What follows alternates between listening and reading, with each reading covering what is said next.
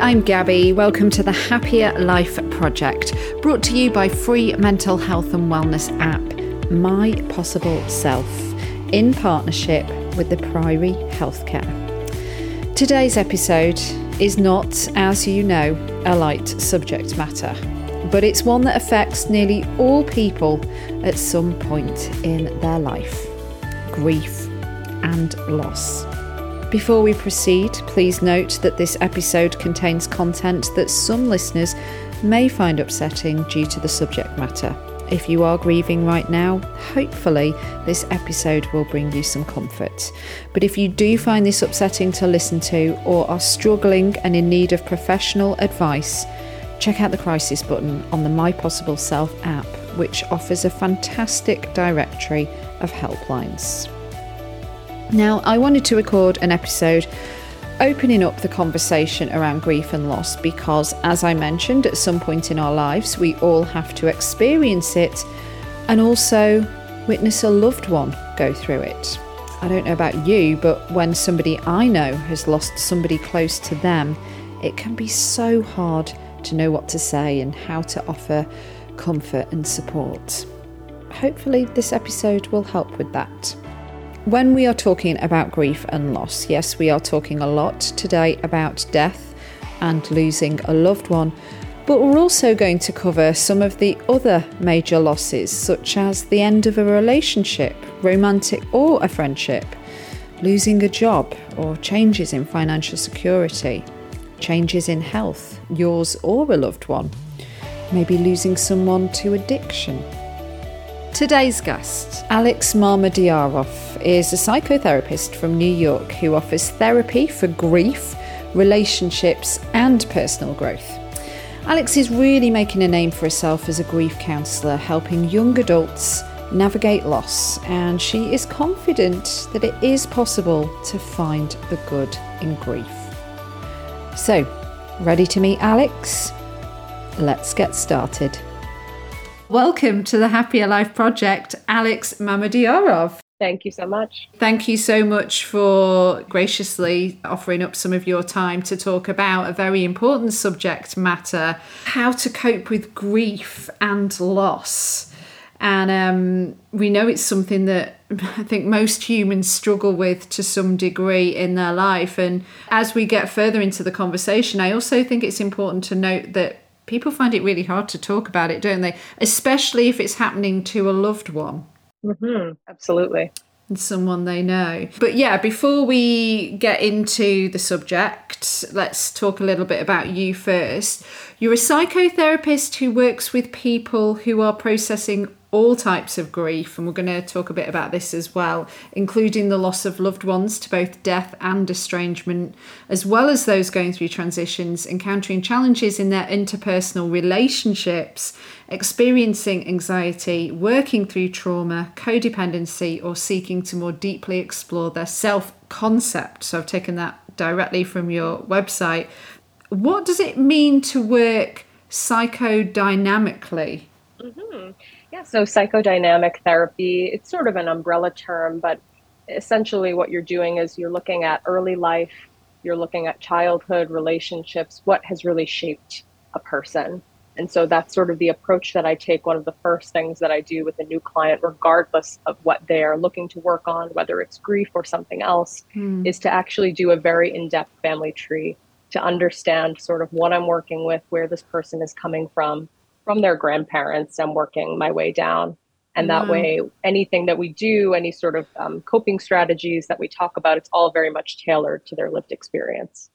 I can't help but have the circle of life playing in my head right now from The Lion King, because there's something quite poignant about looking at the start if you're helping people at the end, right? It is the circle of life. Absolutely.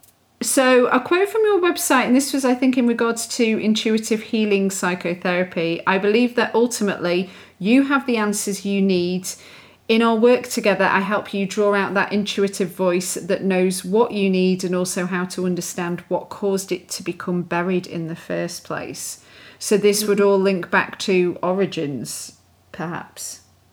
Yes, absolutely. Especially early life experience, that sort of kind of drowns out that early intuitive inner knowing about what somebody needs. I believe that anyone that I'm working with comes in with that, and they have the ability to tap back into it, even if they've become sort of lost from it. Why do you think so many people do get lost from the roots, the grassroots? So many reasons. I mean, I think anything from, something as extreme as childhood trauma to being in school, being told, how to behave and exactly how to show up in the world, and not really being given the freedom to develop an authentic self, sort of having to conform. This is going to sort of segue into our conversation about grief. You said, I have a great deal of personal experience with bereavement and mindfully carries this intimate and sacred knowledge into my clinical work around the subject. I believe that grief is not something to get past, but to integrate. So if you wouldn't mind elaborating a little bit on what you mean by that, please. Yeah, I mean, I think that grief isn't something we get over. It's not something that ever leaves us, and we can learn to cope with it. It sort of becomes just kind of stitched into the fabric of our lives and of who we are. And by integrating, I just mean that we let ourselves really honor and feel the weight of the loss, and also find ways to keep going and let it change us. How would you, in a couple of sentences, define grief? Yeah, grief is it's a complex collection of emotions that can include so many different emotions, a deep sadness, yearning, anger. Those are really prominent ones, but sometimes also guilt and anxiety, and it all ebbs and flows. So there are moments in your life where it'll be in the forefront, and then other times where it will sort of fade into the background, and so on and so forth. Do you think sometimes we might experience a strong emotion and it might be linked to grief? Maybe it's unprocessed grief, or maybe it's just like you said, we never really get over it. Yeah, I think we certainly, if we try to avoid it, it will come out regardless. And sometimes it takes some introspection, maybe some work in therapy to understand, oh, this is connected to the loss that I went through. Yeah. Well, there are many different ways we can grieve. I've got a list of a few of them, so please let me know if I've missed out any of the big ones. Obviously, the biggest one is the death of a loved one. That includes pets as well. Divorce or changes in a relationship, including friendships. Changes in your health or in the health of a loved one. Dismissal from work or changes in your financial security. Changes in your way of life, such as moving to a new place, change in residence, change in work, change in schools, retirement, that kind of thing. Pregnancy, fertility issues, miscarriage, and trauma. Have I covered the major ones there? I think you absolutely have, yes. Yeah, they're big things, aren't they? They're big things in somebody's life. So, in terms of how grief manifests, what are some of the most common ways that you see it in your clients? Because we've got the physicalities as well as emotionally and mentally. Absolutely. I mean, physically, especially in that acute grief right after a loss, it's pretty expected that you'll see disruption to sleep, appetite, energy, and that can take time to sort of work with and adapt to and sort of overcome and get back to something that feels a little bit more like your baseline functioning. Some people develop new problems like migraines, but ultimately grief is really stored in the body. And then as far as, the emotion, it's that sorrow, anger. There can be a lot of shock, even if you were anticipating that the loss was coming. There can be a sense of isolation, guilt, anxiety, as I mentioned. And mentally, it can change your outlook, for the worse or for better. It can, give life new meaning, or it can make you struggle to find meaning. It can give you a negative outlook. It can cause hypervigilance, sort of waiting for the shoe to drop, always waiting for the next bad thing that will happen. And I would add spiritually too, it can bring about a crisis of faith, a crisis in spirituality or religion. Yes. So if we look at the one that I think people would always go to first if you hear somebody's grieving, which is the death of a loved one, In terms of the grieving process, like, I'm even hesitating myself to ask the question, but I'm going to, like, how long should we grieve for? Like, what is air quote normal, or is there no normal? I think every person you ask, even among clinicians, are going to have a different answer. I'm very cautious about putting a timeline on it. And the only time I think it is appropriate to look at timing is if we're talking about your basic daily functioning. If that's impaired ongoing for a long time after, and I can't necessarily say when enough is enough, doesn't mean you're doing anything wrong, but it does mean that you need maybe more support than you're getting. So ultimately, it's really an integration, and the expectation is sort of that we will find a way to exist in this new world with this new identity. But, I personally think that the first year is just about survival. And that's what I find myself helping people walk through is, how do I get through the day? What is my life going to look like? And the deeper introspection and meaning making comes later. Gosh.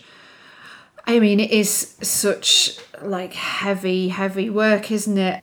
Do you find then quite a few of your clients, they come to you, they're grieving, yes, but does it snowball then into some mental health problems such as depression, such as anxiety, where, they're just so buried in the pain that they can't see the wood from the trees? Absolutely. It certainly can trigger a depressive episode. It can bring about anxiety that maybe that person has never really experienced before. And that's why it can be so helpful in a therapeutic setting to have somebody that can kind of help you parse out what's going on. Yeah, that's making me think of a couple of friends. One lost their dad and one lost their mum. So they were immediate parents that they were both close to. And they were very strong, independent ladies, but then they started to suffer from panic attacks, which, was definitely part of their grieving journey. Why is it important to grieve? And why is it important that we don't avoid grieving? Well, I think it's important that we grieve because whatever we lost and are experiencing the grief in response to was probably pretty important to us, whatever it was. Yeah. And I think that's all really worthy of honoring both the pain and the love. And if we don't grieve, we really are not making space for all the potential good. And also, like I said before, the grief will still come out anyway. It will just kind of come out sideways in ways that we don't like. We really can't avoid grief, but so many people try.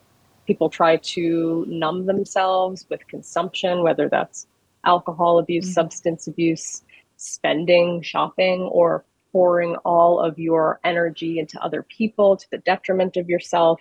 And, that sort of just makes us kind of, we harden to the world and we harden to connection when we avoid grief. Yeah. You're making me also think about when you're grieving the loss of a loved one who's still alive, like when it's a relationship that comes to an end.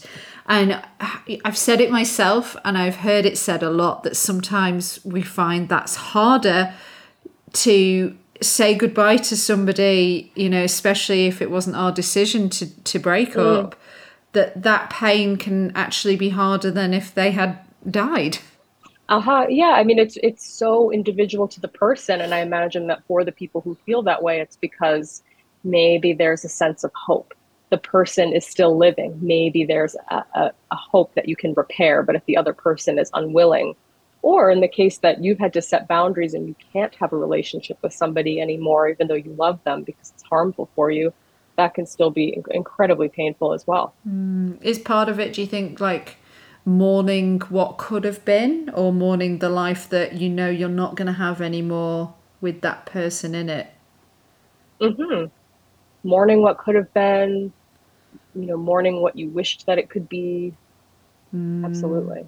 I suppose that it is a void, isn't it? When you're grieving for something, because that's making me also think of a job, or even, like we mentioned in the list, fertility issues. It's grieving, perhaps, again, what could have been.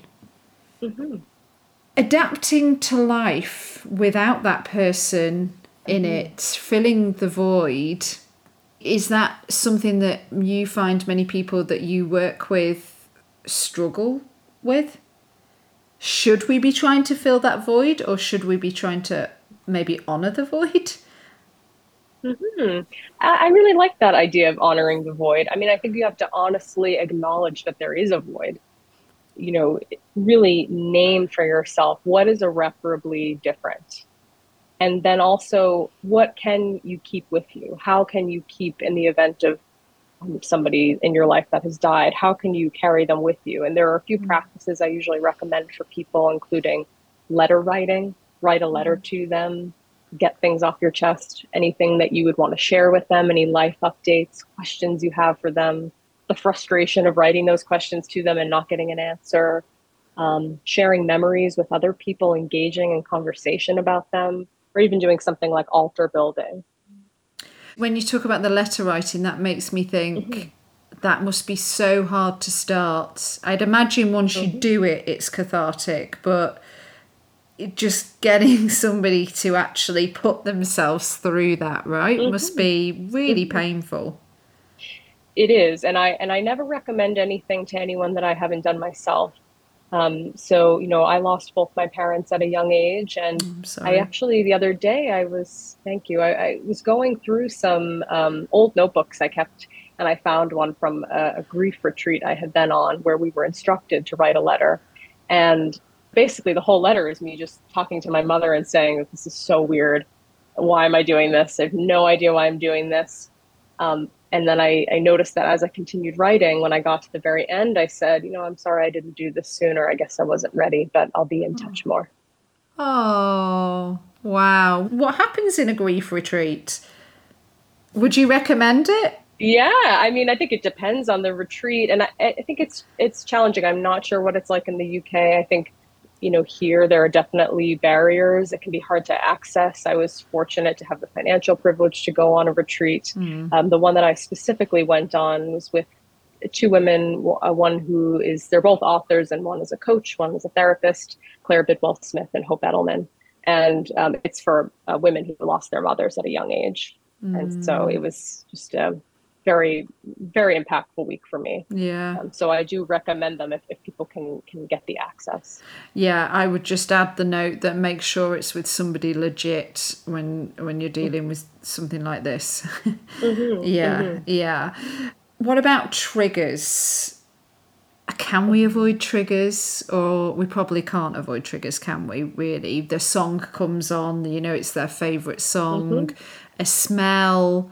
And mm-hmm, again, this person could be still in this life or not. mm-hmm. But yeah, triggers nonetheless. Have you got any suggestions on, the smallest thing that I don't want to say sets us off, because that sounds quite frivolous, Mm-hmm. but that takes us down a downward spiral. Maybe is there anything that keeps us from sinking too much? Mm-hmm. Yeah, I mean, we definitely can use the word trigger, and another phrase that I like to use is a grief wave. Because Ooh, people say that grief comes in waves. And I think that's sort of how it can feel in the first few times that you experience it. Can really just be totally knocked underwater. And I think you have to know that you can't avoid it.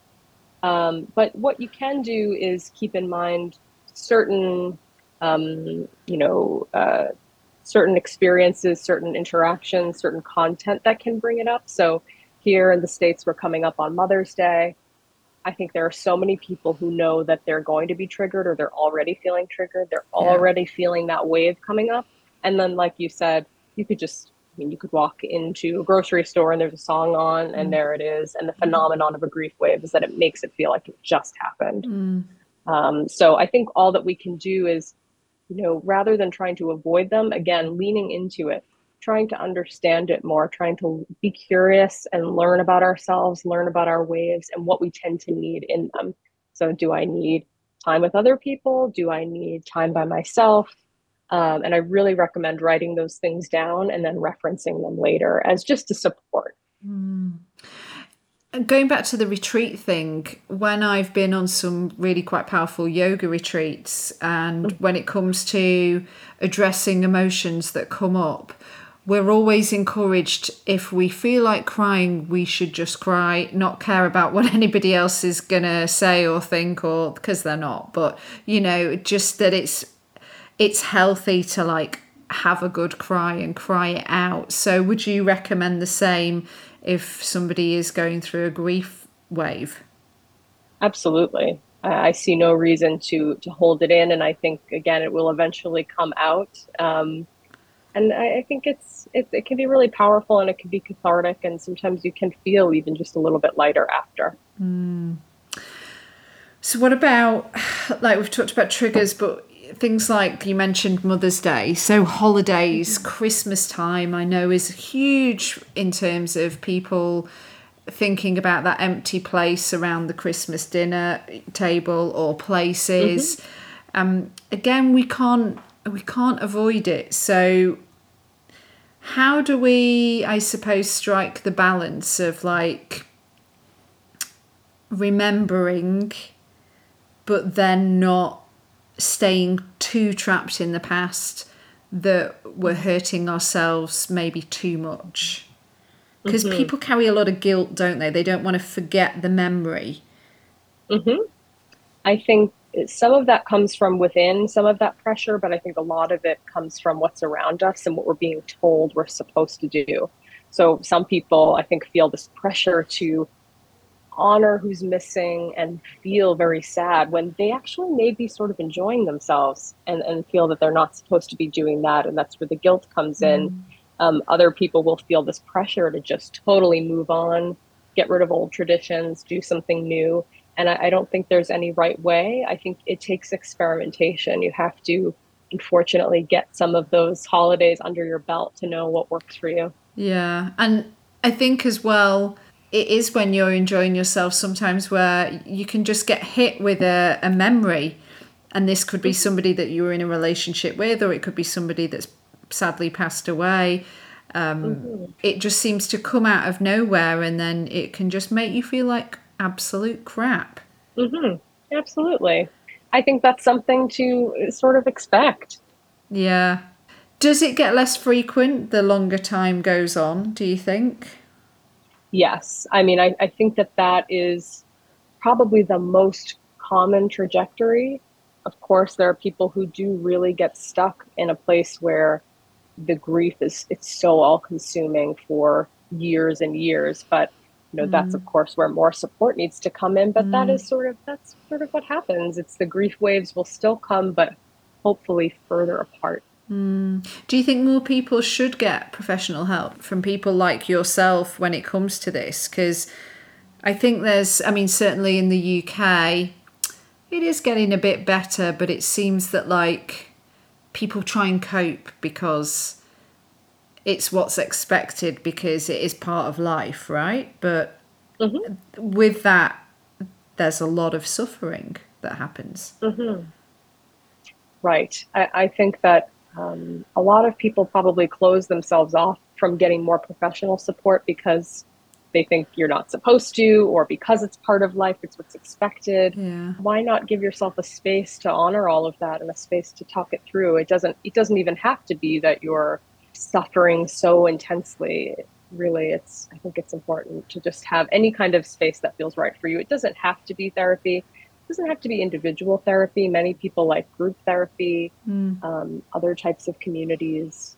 Yeah, I think in the UK, shutting ourselves off, we don't want to talk about it, is maybe a coping mechanism as well for like, we're fearful of how painful it will be if we open Pandora's box. What do you say to that? That is the number one concern that I hear from new clients. Yeah. Is I am so afraid of just opening it up because I'm going to get stuck. And what if I can't ever put the lid back on? And so that's where I really assure them that that's it. Understandable fear, and I totally validate that. And it's something to practice. When we sort of open ourselves up bit by bit, it becomes easier to do. When I was doing a bit of research ahead of our conversation, I came across a term, anticipatory grief. So most of us think of grief as something which happens after a death, but it can start a long time before somebody dies, but this is often not acknowledged, talked about, or even understood. And yeah, I guess it makes sense, especially if somebody's diagnosed with like a terminal illness. You start to grieve. And certainly as well, from my experience with both my grandparents had different types of like Alzheimer's, dementia, and we were grieving the loss of the person before the actual years before, actually. Yeah, what have you experienced there?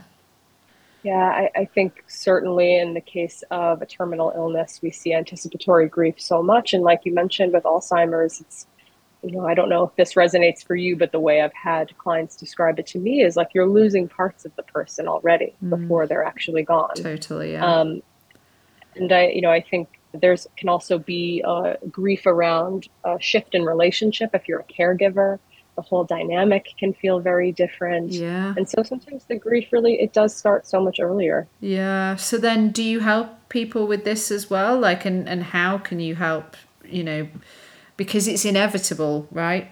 Hmm. I do, yes. And I think one of the sort of common subtopics that comes up in the anticipatory grief is the fear of regret and the fear of feeling guilty. So, really ruminating on what the right choices are. And that's where I sort of come in with the philosophy that there might be some of that no matter what you do. Some people could regret not spending that much time with the person who was dying, Yeah. out of a sense of self-preservation. And some people will actually spend a lot of time and then regret it because they're traumatized by it. Grief, as we know, is universal. When you're in so much pain, just absolute horrendous, traumatic pain, and it feels, it's the kind of pain where you think there's nothing physical that can feel worse than this.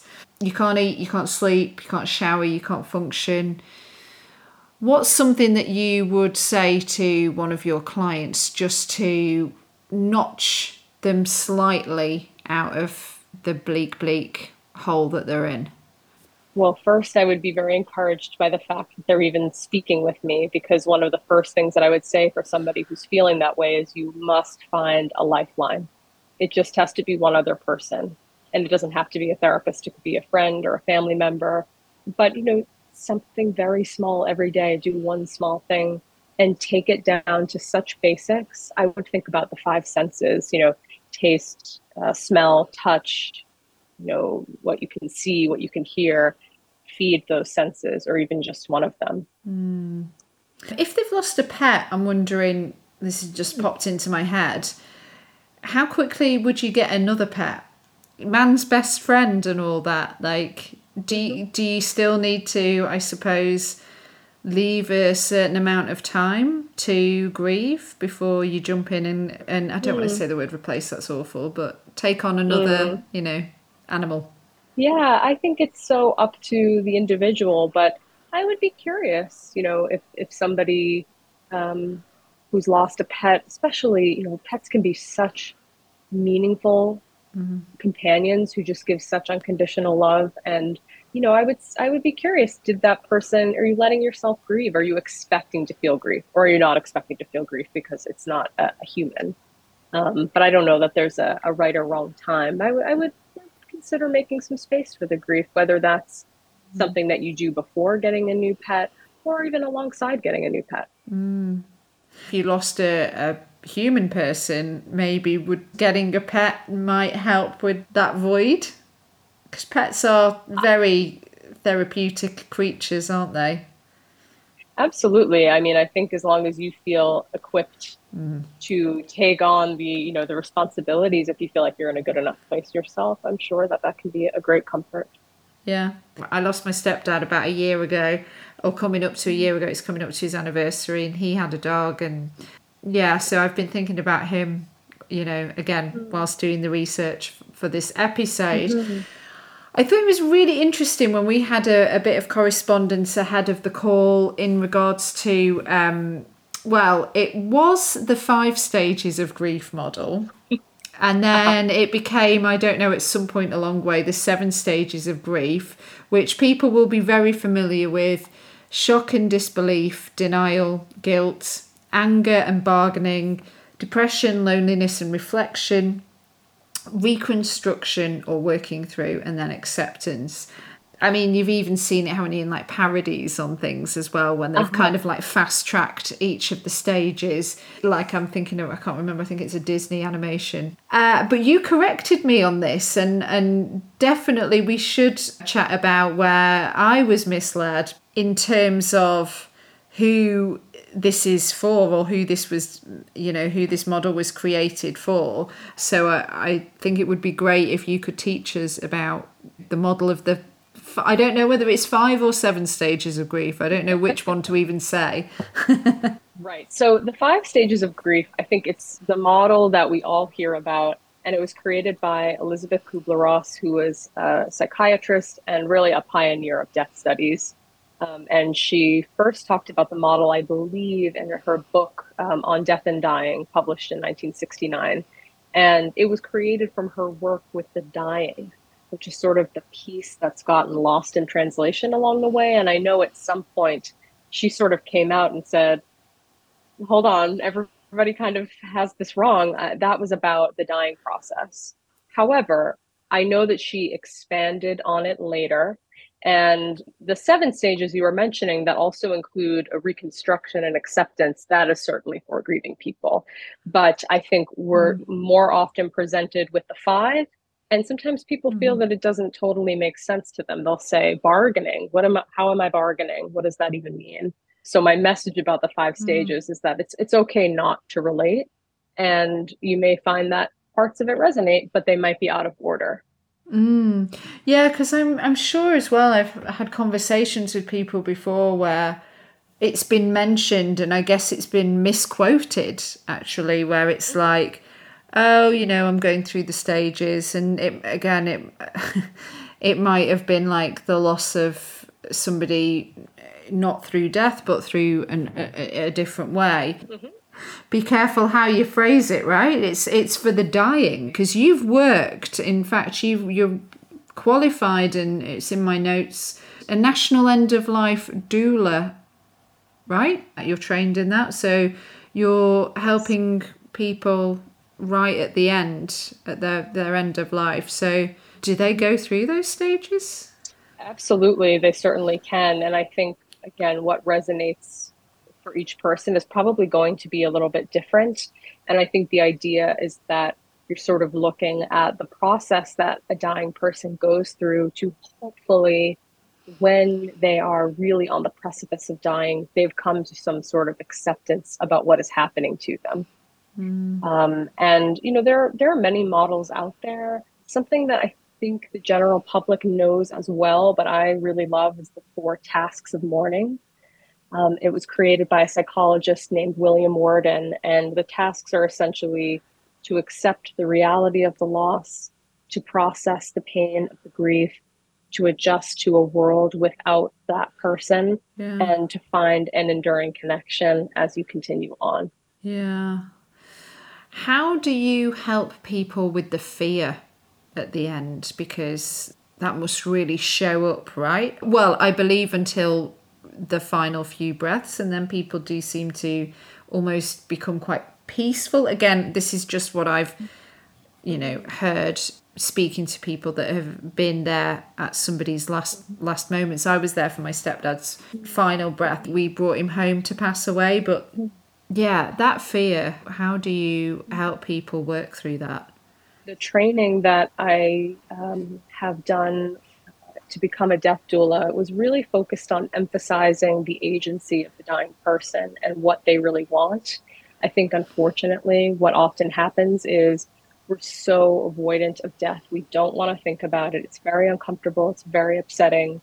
And what ends up happening for so many people is they die without really having had the opportunity to think through what they want their death to look like, which of course is sort of a privilege in itself, because many people die suddenly and don't have that opportunity. But if they do have a terminal illness, there is a really rich opportunity there to sit down and talk to somebody about where you'd like to be. Like you mentioned, your stepdad being brought home.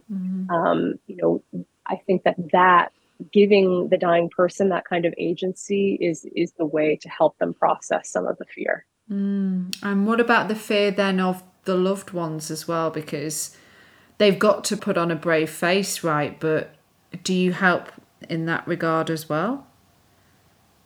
Yes, I mean, death doulas certainly are there to be, a support for everyone there. Although the dying person may be, your client, you are sort of there just to help everybody kind of process. It's interesting because death doulas are not by trade or training psychotherapists. So Right. you sort of have to manage those boundary lines. Ah. The way that I show up as a death doula, it might be a little bit different, but certainly it's incredibly scary for the family too. For anybody listening that is going through the grieving process now, maybe it's still quite fresh, and that might be why they've been drawn to listen to this podcast. How could they, I guess, be kind to themselves during this time? Yeah. Acknowledge the gravity of what you're going through, and at the same time try to stay as much as you can connected to anything that gives you a sense of hope, whether that is a person, an activity. Really try to stay close to that. Reach out for support. We are often grieving relationships, and so relationships are also where all the healing takes place as well.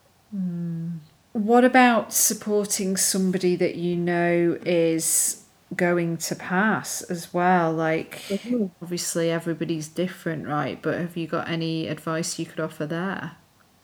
Yeah, I mean, I think the number one way to work on supporting a grieving person or somebody who is nearing end of life is build up your capacity to witness. Don't look away, because that is something that so many people struggle with. Is it's so uncomfortable and upsetting to see somebody suffer, but they only suffer more when we turn away from them. So I would, if you feel you have the emotional bandwidth to offer that kind of support, spend time with that person, just be with them. And if you can't, and you don't really think you have the emotional bandwidth, because you always want to be genuine with any kind of support that you give, make sure it's authentic. Yeah. The person will feel that. If it's not, okay, maybe you can't sit and have the conversation. Maybe that feels like too much for you, but can you run an errand? Can you do something tangible just to take something off their plate?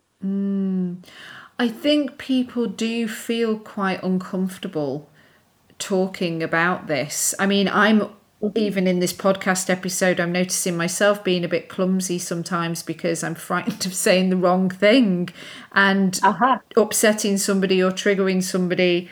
And so I know as well myself when a loved one of mine is going through grief, when they've lost somebody through death, that you just think they're what are the words, you don't want to sound like a Hallmark card, Mm-hmm. Mm-hmm. but then what else can you say, You can it's say, yeah, go ahead, what do we say, please, Alex?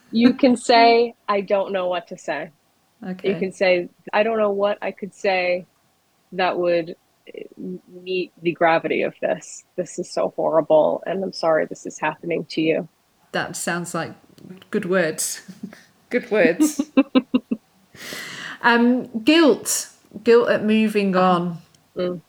that must come up a lot as well, right? How can I live my life? How can I enjoy the holidays? How can I enjoy going on holiday without that Mm-hmm. person? Why is it so important for us to seize the day, to live our lives, to, obviously not forget who we've lost, but to move through the guilt? Mm-hmm. Yeah, I mean, I would ask, what's the alternative? We're here, it's now, this is the time. And I think that there are a couple helpful ways of reframing it that you can look at. So maybe you don't like the term moving on. I think a lot of people don't like the words moving on because it Yeah, can come with this connotation of losing the feeling. yeah, And I don't think we really do lose the feeling. So any other kind of phrasing that feels more aligned, like you're continuing on, you're continuing forward, you know can you also reframe it as not only honoring yourself, but also honoring the person who died? And I think that can get tricky depending on the relationship, because if it was a very close relationship, for instance, I had great relationships with my parents when I was a child. So I have no doubt that they would want me to be happy. And that's something I think is a privilege for me, that I get to have that experience. I know that I have honored them by living a life that's really joyful and fulfilling. I think that can get a little bit tricky if the relationship is more complicated. But I think that it's definitely a real challenge to move through the guilt, but it's so necessary. I can't help but think now as well about like when you've lost somebody and they were a romantic partner, and actually there's the guilt moving on when that person has passed away. But then there's also, you're getting into complications where the person's still alive. Have they moved on and you're still suffering? Are you ready to move on before they are? Like that must get really complex as well, because you work with relationships too, right? Yeah, I think that can be very complex. And I think everyone has their own timing, especially in a partnership that ends.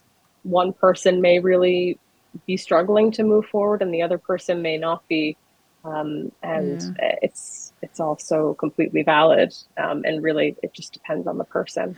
Do you have any advice as we start to wrap things up for somebody that is mourning the loss of somebody who has moved on to somebody else while they're still sad about the end of the relationship? Yes, I think it happens in two parts.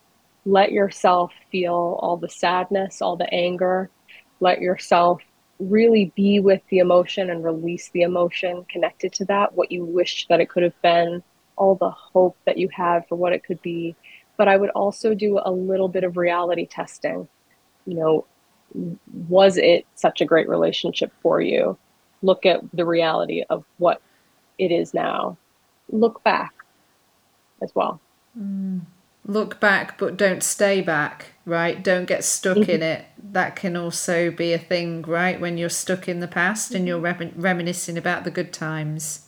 Yeah, and I think it's okay to cherish, happy memories, and also know that, you will reduce your suffering by doing what you can to not stay stuck back there.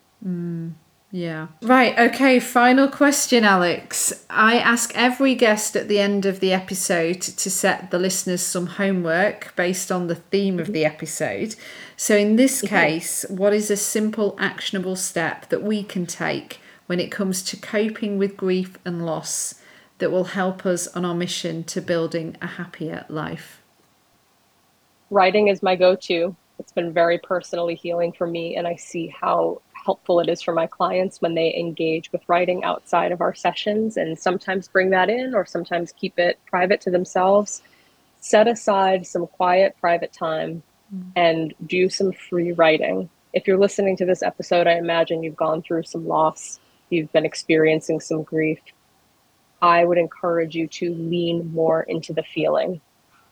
Write about it, write about the loss. If writing doesn't feel like it resonates for you, draw it. You could draw it, you could paint it, you could do something different. And then I would encourage that you get connected with somebody, a loved one, somebody that you feel you can trust, and tell them what you found in that exercise. Oh, thank you so much, Alex. I really appreciate your time today. So for more on you, your website... Yeah, folks can go to my website, alexmammadyarovtherapy.com. Cool. And then also on Instagram, you've got quite the following. Yes, I do.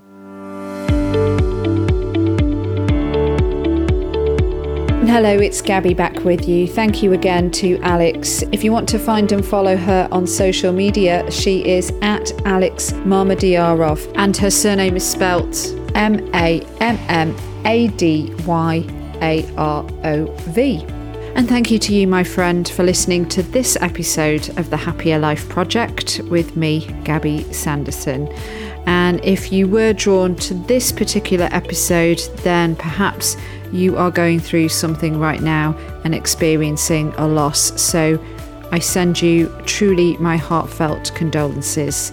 And I am so proud of you for listening to this episode and taking steps towards looking after yourself, because that is really, really important. And speaking of importance, onto the important housekeeping. If you are suffering with your mental health, there is a crisis button on the My Possible Self app, which will signpost you to the correct information for immediate expert advice. Those of you who are listening on one of the podcast platforms, the My Possible Self app is completely free to download, so you don't need to worry about it costing you anything. The views expressed in this podcast are solely those of the interviewer, that's me, and the interviewees. The content of this podcast should not be considered as a substitute for professional or medical advice. The Priory Healthcare are not involved in the production or content of this podcast. If you found this episode helpful and you haven't already subscribed, we'd love it if you do so. And if you have time to leave us a quick review, that always goes appreciated too. And we are at My Possible Self, and I've been at Radio Gabby on the gram. So feel free to send us a message there too. Do take care, guys, and I'll see you on the next one. Bye for now.